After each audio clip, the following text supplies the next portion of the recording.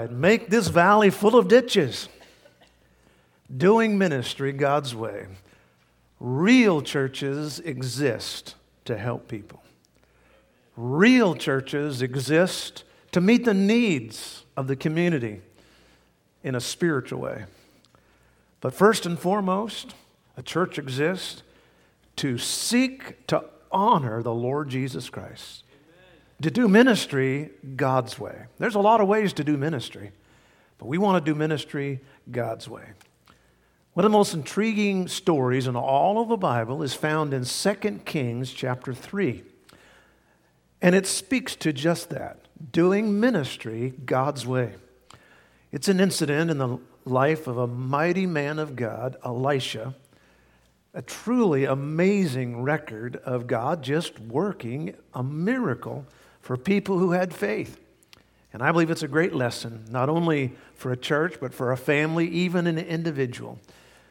Verse 16 of that chapter says, "Thus saith the Lord, make this valley full of ditches." Let's all bow for a word of prayer. Father, we come before you and we ask for your anointing, not only, Lord, as I speak, but on every ear. Lord, we need to hear from you.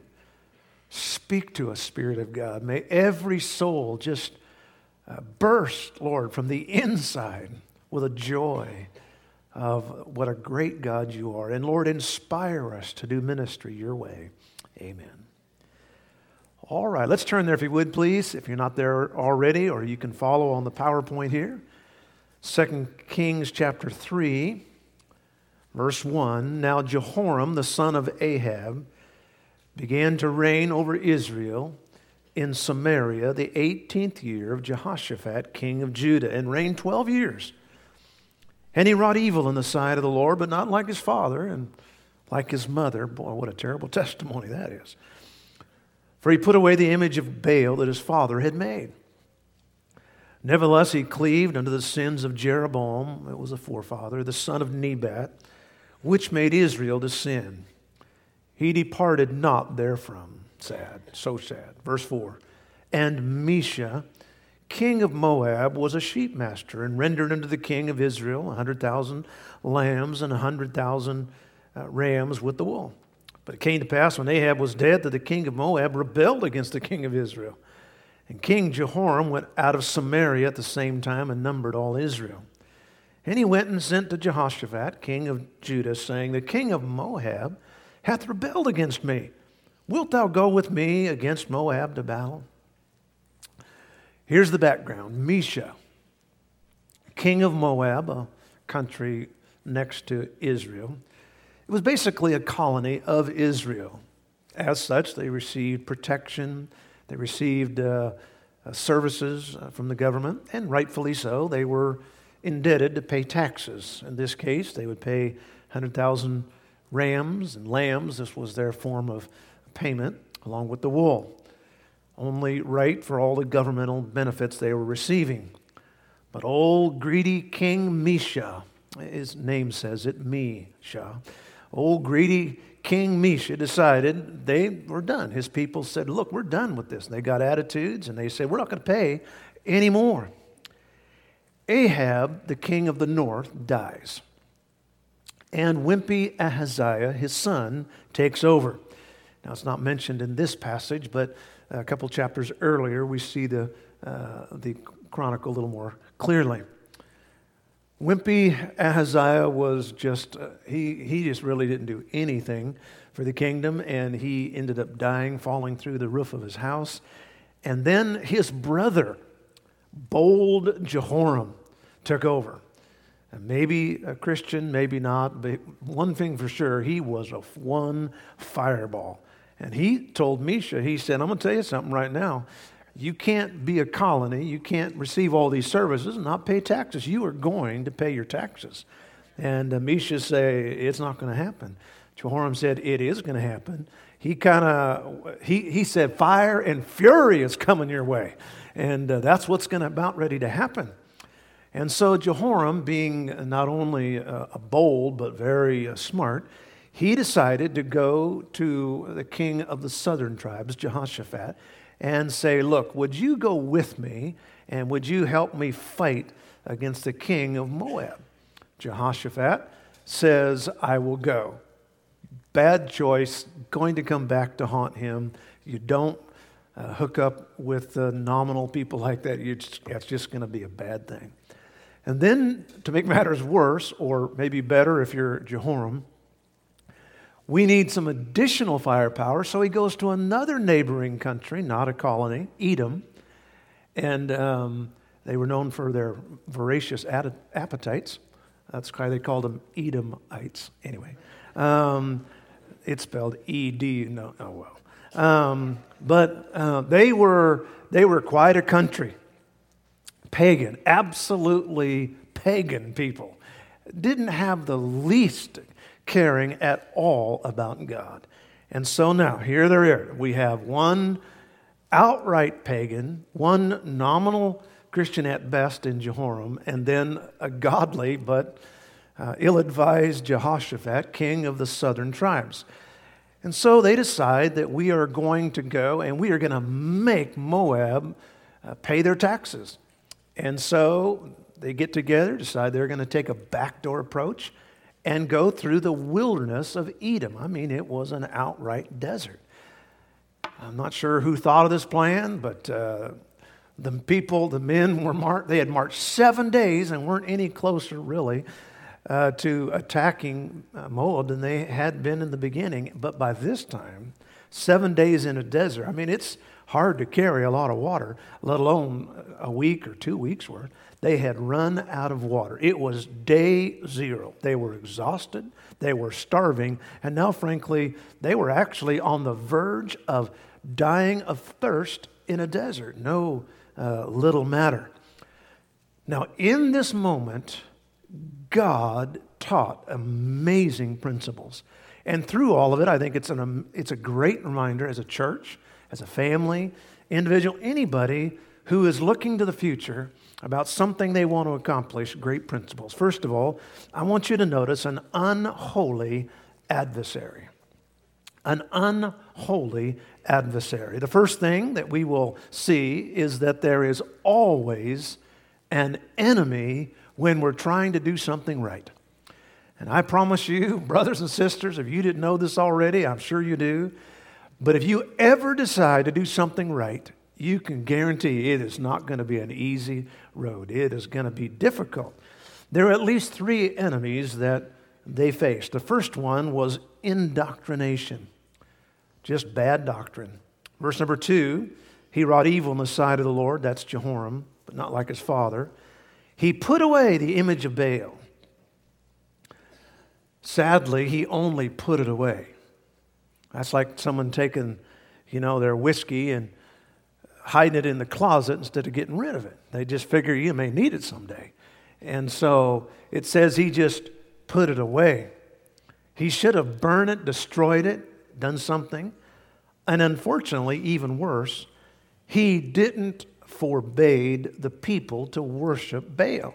Now, Baal was just a pagan god. It was a terrible, filthy. They would sacrifice their children.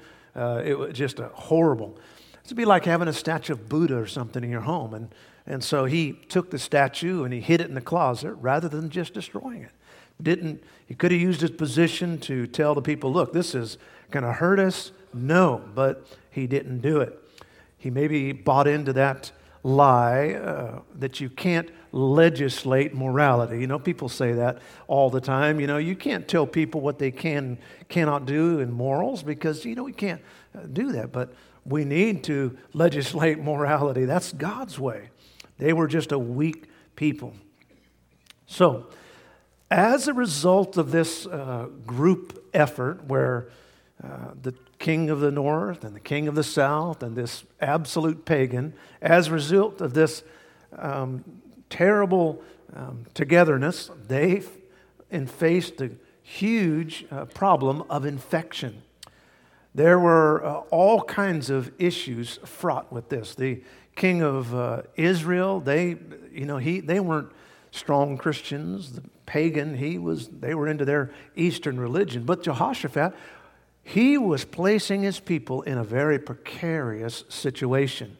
Maybe under the guise of tolerance, but you can't take a spiritual man, a carnal man, and a natural man and expect anything good to come from that. And I will say this about the home church. You know, the truth of the matter is we will not likely be stopped by an outside enemy. If there's an enemy that will destroy the church someday, it will be because of it's an inside indoctrination issue. Today, the American church, as never before, we face such incredible dangers. There are dozens upon dozens of new doctrines all the time, but there are some major ones that are just devastating the American church. Hyper-Calvinism, the extreme charismatic movement, fake grace, prosperity doctrine, or Christianity light, and unbelievably, even Eastern religion via yoga and other things that are grabbing people who get a hold of these Eastern religions. Folks, we must be very careful to not let these tentacles come into our church. Look what it says in Jeremiah 6 and verse 16. Thus saith the Lord. The old prophet said, stand ye in the ways and see. Ask for the old paths. Where is the good way? Walk therein, and ye will find rest unto your souls. People say, what's the answer to the home church? The answer is to walk in the old paths. I'm not saying old-fashioned. I'm just saying classic truths that have been once delivered, Jude said, to the saints. And these are things that we must hold fast to.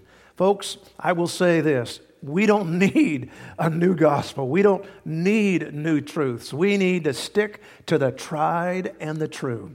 And there is a great danger of indoctrination. There's a danger of infection. A woman took her husband to the doctor's office. After the checkup, the doctor said, your husband is suffering from a serious infection. The husband, who was hard of hearing, said, what did he say? And the wife said, he says you're sick. The doctor went on, but there is hope. If you will reduce his stress, if you will rise up every morning early and fix him a healthy breakfast, be pleasant, be nice, be kind, make lunch and dinner for him, his favorite meal, never yell at him or argue with him, and most importantly, if you will cater to your husband's every whim, and if you'll do that for the next 6 months to a year, I think your husband will have a complete recovery. The husband said, what did he say? His wife said, he said you're going to die. There's a great danger of infection. What else could derail a ministry? The devil will use not only indoctrination, but the devil can use indifference, apathy. You'd say, what's going to destroy a ministry? Apathy. Now in verse 5 it says, when Ahab was dead, the king of Moab rebelled. Now it doesn't say it in this verse, but as I mentioned earlier, Jehoram had a brother, son of Ahab, who was just wimpy Ahaziah. Moab actually had already rebelled, and Ahaziah did nothing. In fact, it says that he died by falling through the lattice work of his upstairs house. He was so busy sunning himself on the roof that he didn't care whether Moab, he just said whatever. You know, if you're going to be the king of a country, you got to take responsibility. It was just apathy. And I will say this kind of a not my job, not my concern attitude, it will destroy a ministry. A few weeks ago, I said this in the message. If every church member were like me, what would happen to our church during this next year? Where would the new building situation be? You know, as we face this finish line, I am convinced that one of our biggest enemies is false doctrine and apathy. You may have heard about the college students who wanted to form a new organization on their campus, and they called it the Apathy Club.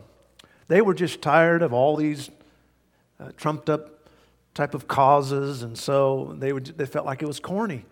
And so they advertised that they believed in nothing and pursued nothing. There's just one problem. They announced their first meeting, and not one single person showed up. Why? That's because nobody was interested enough to attend the apathy club.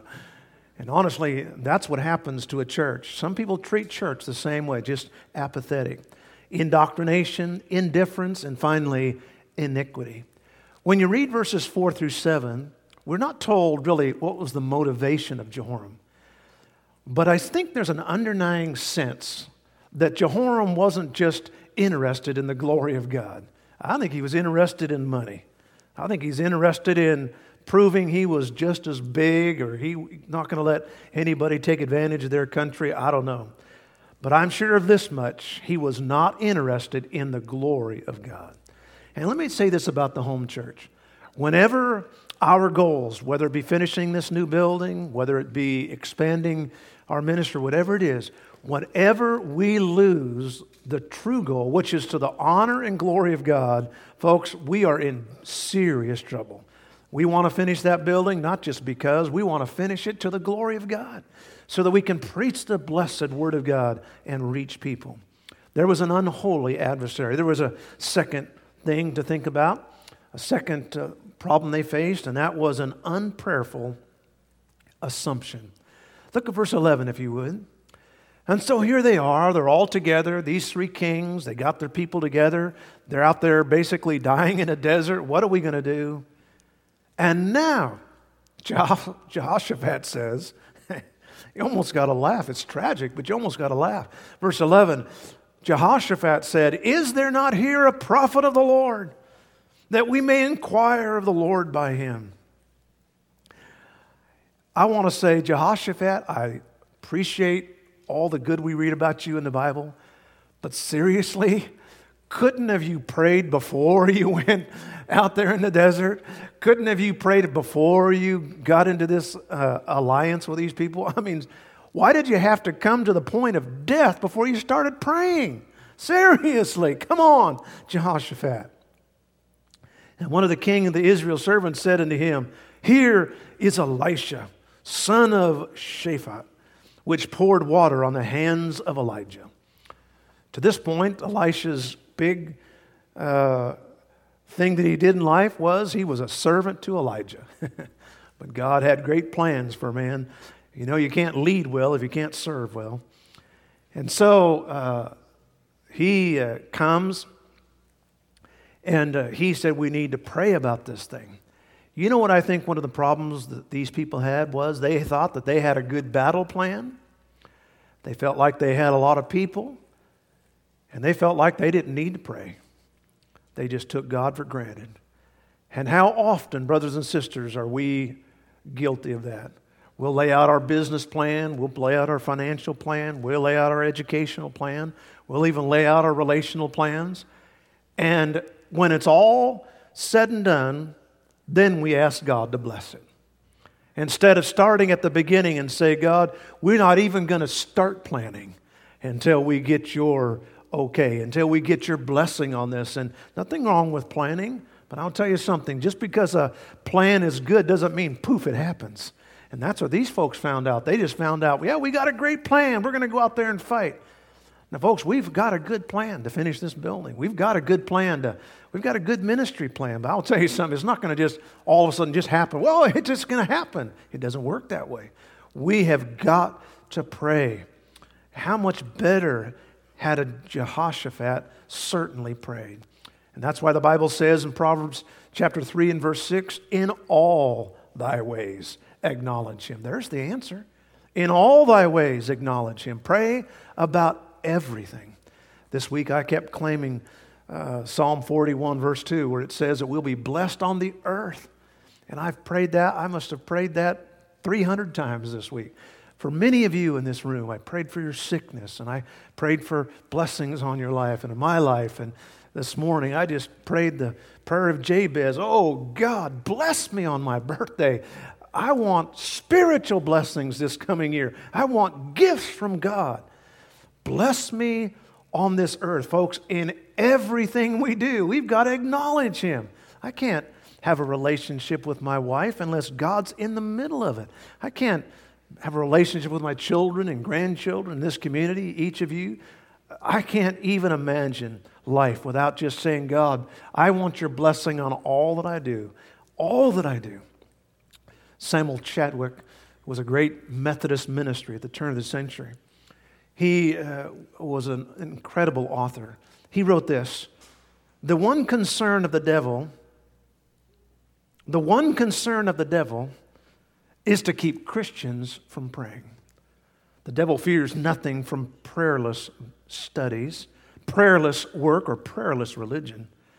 The devil laughs at our toil and mocks our wisdom, but he trembles when we pray. Folks, there was an unprayerful assumption that just because we have a good plan and just because we have a bunch of people, it'll just get done. It doesn't get done that way. Number 3, there was undaunted action. Undaunted, they just didn't let anything stop them from what they were about ready to do. Thankfully, mid-course, they made a correction. And I'm glad to let you know that God allows for second chances, amen, and third chances and fourth chances. And so He listened to them. And so they brought the man of God. They asked him to come, rather. In fact, if you read it a little bit, Elisha was no pushover. He basically said, you know what, I wouldn't give you a minute's time to Jehoram. That guy is just no time for him. If it hadn't have been for Jehoshaphat, I wouldn't even come here. But because Jehoshaphat is a good man, I'll come. And so, of course, he didn't have any respect at all for the king of Edom. So he just said, I'll come because of Jehoshaphat. So he comes over there, and he wants to pray. But it's just not easy to pray because you got this heathen over here, the absolute pagan, the king of Edom. You've got this nominal Christian who's apparently power hungry, money hungry. I don't know what Jehoram's problem was, but definitely not on fire for God. And it was just causing such a bad spirit. So you got this heathen, you've got this guy who's just a half in, half off Christian. And then you got Jehoshaphat, who's on fire for God, but just kind of weak-minded, making a bad decision.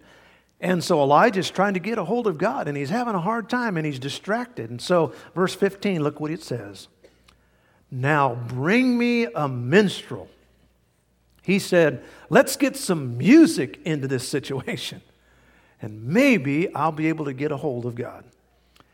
And so it says, and it came to pass, not before, but when the minstrel played, the hand of the Lord came upon him. Isn't that a blessing? The hand of the Lord came when he began to pray. So he praised his way. Now, folks, sometimes I've been in that situation. And that's why when I pray, I almost always have some kind of music playing. Not with words for me personally, but I always have some kind of music playing because I want the distractions at a minimum. And I'm convinced that even notes played by hands have an anointing. They don't, not just the lyrics, but actually the actual notes. I think there's something just annoying. I don't know what it is, but I just can tell you when the minstrel played, the hand of the Lord came upon him. So he was praising his way to victory. I am convinced, ladies and gentlemen, that we need to praise God more. And we need to love godly music. And this is what God told him to do. Look at verse 16. So he gets a hold of God, and God tells him. He said, Elisha, tell him to start digging ditches. Verse 16. Read verse 16 together with me, if you would, please. Ready? Begin. And he said, thus saith the Lord, make this valley full of ditches. Whoa, this is one of those Jericho moments. This is one of those Joshua moments where God said, walk around that wall. It's a desert. There hasn't been a cloud in the sky for months. It's like living in the desert down where Captain Spurgeon lives. I mean, there's never rains. There's anything but sun every day, 24 days, 24/7, 365 days a year. It's amazing. There is no clouds. How in the world, why should we dig a ditch? And so the preacher told these kings, start digging. And I'm sure the king of Edom said, I'm not digging a ditch. And the king of the north said, really? Dig a ditch? And Jehoshaphat said, well, I'll tell you one thing. Elisha has never lied to me yet. And this is a man of God. If he said dig ditches, let's dig dishes. Dig ditches. Let's do dishes. That's what I tell our children. Do dishes. Let's dig some ditches. That's what we're going to do. Now, folks, God's ways are not our ways. God said, if you want me to bless you, go get a shovel, and then I'll bless you. What? Can't you just bring a miracle? I don't really want to dig a ditch. It's really hard work. And see, these hands, they're not built for digging. And my back, I have bursitis and I have other issues. I don't dig. God said, if you want water, get your shovel and start to dig. Here's a truth, a great spiritual truth. Man cannot do anything without God. Absolutely true. But here's the rest of part of that equation. God will not do it without man. Man cannot do it without God, but God will not do it without man. You go out there and start to dig ditches, and then I'll bless you. Now, folks, has anybody here ever dug a ditch or ever used a shovel at all? Raise your hand. Any type. Okay. How many of you raise your hand and said, I actually like that? I just love that kind of work. Okay, a couple of you like it? Okay, good. Not many of us like that kind of work. I mean, digging ditches, that's just plain hard work. And we have the idea, boy, you know what? Man, we're going to have this new building, and it's going to be so nice. Folks, it's not going to happen unless someone digs some ditches. Well, boy, it's just going to pop up, and the money's just going to appear in the account. God said, you're going to have to dig some ditches. Have you ever noticed how God always uses mankind? God said, Lazarus is going to come out of that grave. But he said in John chapter 11, roll back the stone and then I'm going to raise Lazarus from the dead. Now, folks, Jesus could have raised Lazarus from the dead. He could have had an angel roll back the stone. But he said, guys, roll back the stone and then I'll raise Lazarus from the dead. When Jesus changed the water into wine, he said, I want you to get me some water pots. He could have made water pots just appear, but he said, I'm going to take the water pots and turn, but you got to get the water pots. God delivered Noah, but he said, no, build the ark. It took years to build that ark. And then he said, I'll bless, I'll do a miracle, but you need to do your part. Now, folks, if you are looking for an easy way or a cheap way for us to do ministry, this is not the church, and this is certainly not the time. It's not going to happen. Verse 16 said, God said, make ditches. Now, folks, I'm telling you, it doesn't make any human sense to dig ditches when there's no clouds in the sky. But God has a plan. And I will tell you, when we started this program some 16, 17 years ago, it did not make any human sense. People said we were crazy. They said, first of all, you will not find property. It is way too expensive. And not only did God provide the property, but He provided the most ideal and the most desired piece of property in the entire county. You won't find property. They said you won't get approved in that greenbelt zone. They told us you won't be able to build without a bank or without bonds or without some kind of denominational help. You certainly can't build without debt. You don't have, these are all things I heard. You don't have the skills to do concrete. You don't have, and that was true. You don't have skills to build a building. You don't have skills to do electrical. You don't have skills to do all of these things. They told us that In no way could you build incrementally. That's silly. Nobody does that. Everybody builds turnkey. You can't build over a course of time because every year prices increase and all the money you have is going to go into inflation. It won't work.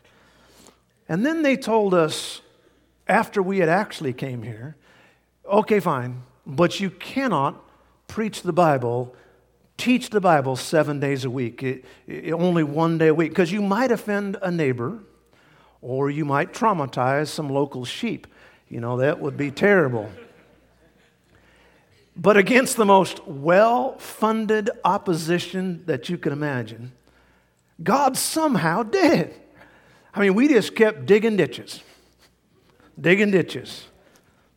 And God kept doing miracle after miracle after miracle. As I was thinking about this message, I was thinking about all the miracles happen. And I had to laugh at that when we finally got approval to teach on this property 7 days a week. And some of you were here. That next Sunday, I got a word from the Lord out of the book of Psalms. And the Bible says that God smote them on their hinder end. And I thought, yeah, that's my theme verse for the rest of this building right here. Hallelujah. God just went out there and didn't take any names at all. He just did what he does. Look what it says in verse 17. For thus saith the Lord, you will not see the wind, neither will you see the rain. That's the problem. There are people who want to see the wind and then see the rain, and then they say, okay, I'm going to go out there and give. I'm going to go out there and be involved. Folks, that's not faith. That's just a good decision and probably a great one. But that's not faith. Faith doesn't see the wind. Faith doesn't see the clouds. But it just says, we've got to do this.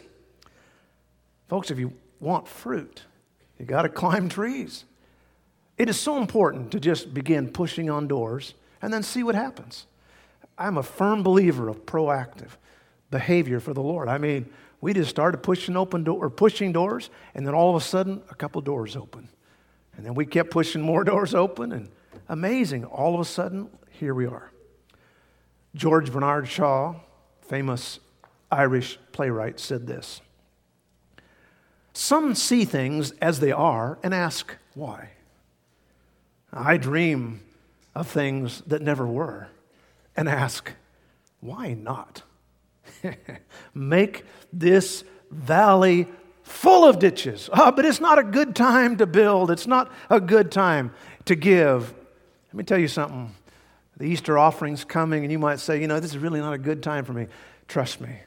If you are waiting for a perfect time to give, that will never come. Never does. It's never been a perfect time for me to give or to be involved. There was an unholy adversary. There was an unprayerful assumption. There was undaunted action. Hallelujah. And thank God there was unforeseen assistance. After they had done all they could do, God came through. In verse number 20, it says, and it came in the morning when the meat offering was offered. And they were probably sleeping, most of them. They'd been digging ditches all night and all day. But in the morning when the offering was offered, and I like that, when the offering was offered, it says there came water by the way of Eden. Who knows what happened? From a practical standpoint, God just broke open some big spring that was under the water. Maybe some oasis just burst forward, and it just happened to be in where those ditches were. It filled up all those ditches. Now, folks, I have no idea where the water is going to come from. All I know is God has called us to dig ditches and just to step out there and do something, and God will do it. Now, I look at us in here, and I think, you know what? I have no idea where the money's going to come from. Now, a couple of you, I think, probably have most of it, but it's like the pastor had said, folks, I got good news and bad news about the new building program. He said the good news is we've got all the money we need. Everybody broke out into cheers. He said the bad news is it's in your pocketbooks. And folks, I don't know where it's going to come from, but I know this. If we will do what we can do, God will do the rest. D.L. Moody, the great evangelist, said, if God is your partner, make your plans big. I close There was a man who got lost in the desert, and after wandering around so long, he was seriously dehydrated. About that time, he saw a little shack in the distance, and he went over and found a bottle of water and a pump with a note. And the note read as followed: pour all the water into the top of the pump to prime it. If you'll do this, you'll get all the water you need. And this man had a huge choice to make. If he trusted the note, poured in the water, and it worked, he would have all the water he could imagine. If he didn't do that and he drank the water, well, he'd be able to live for maybe a few hours more, or maybe even a day or two, but that would be it. And so the man decided to risk it. He poured the entire jug into the pump, began to work the handle. First, nothing happened. He got a little scared, and then the water started coming out. In fact, so much water came out, he had everything he wanted to drink and even took a shower. The little note also said this: after you finish, please refill the jug for the next traveler. And so the man refilled the jug, and he added onto the bottom of that note, prime the pump.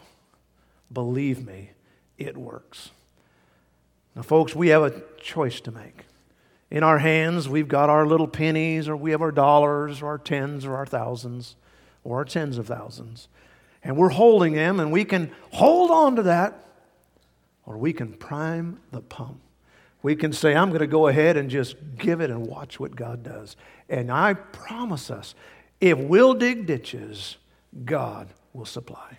Would you bow your heads with me, please? Our heads are bowed and our eyes are closed.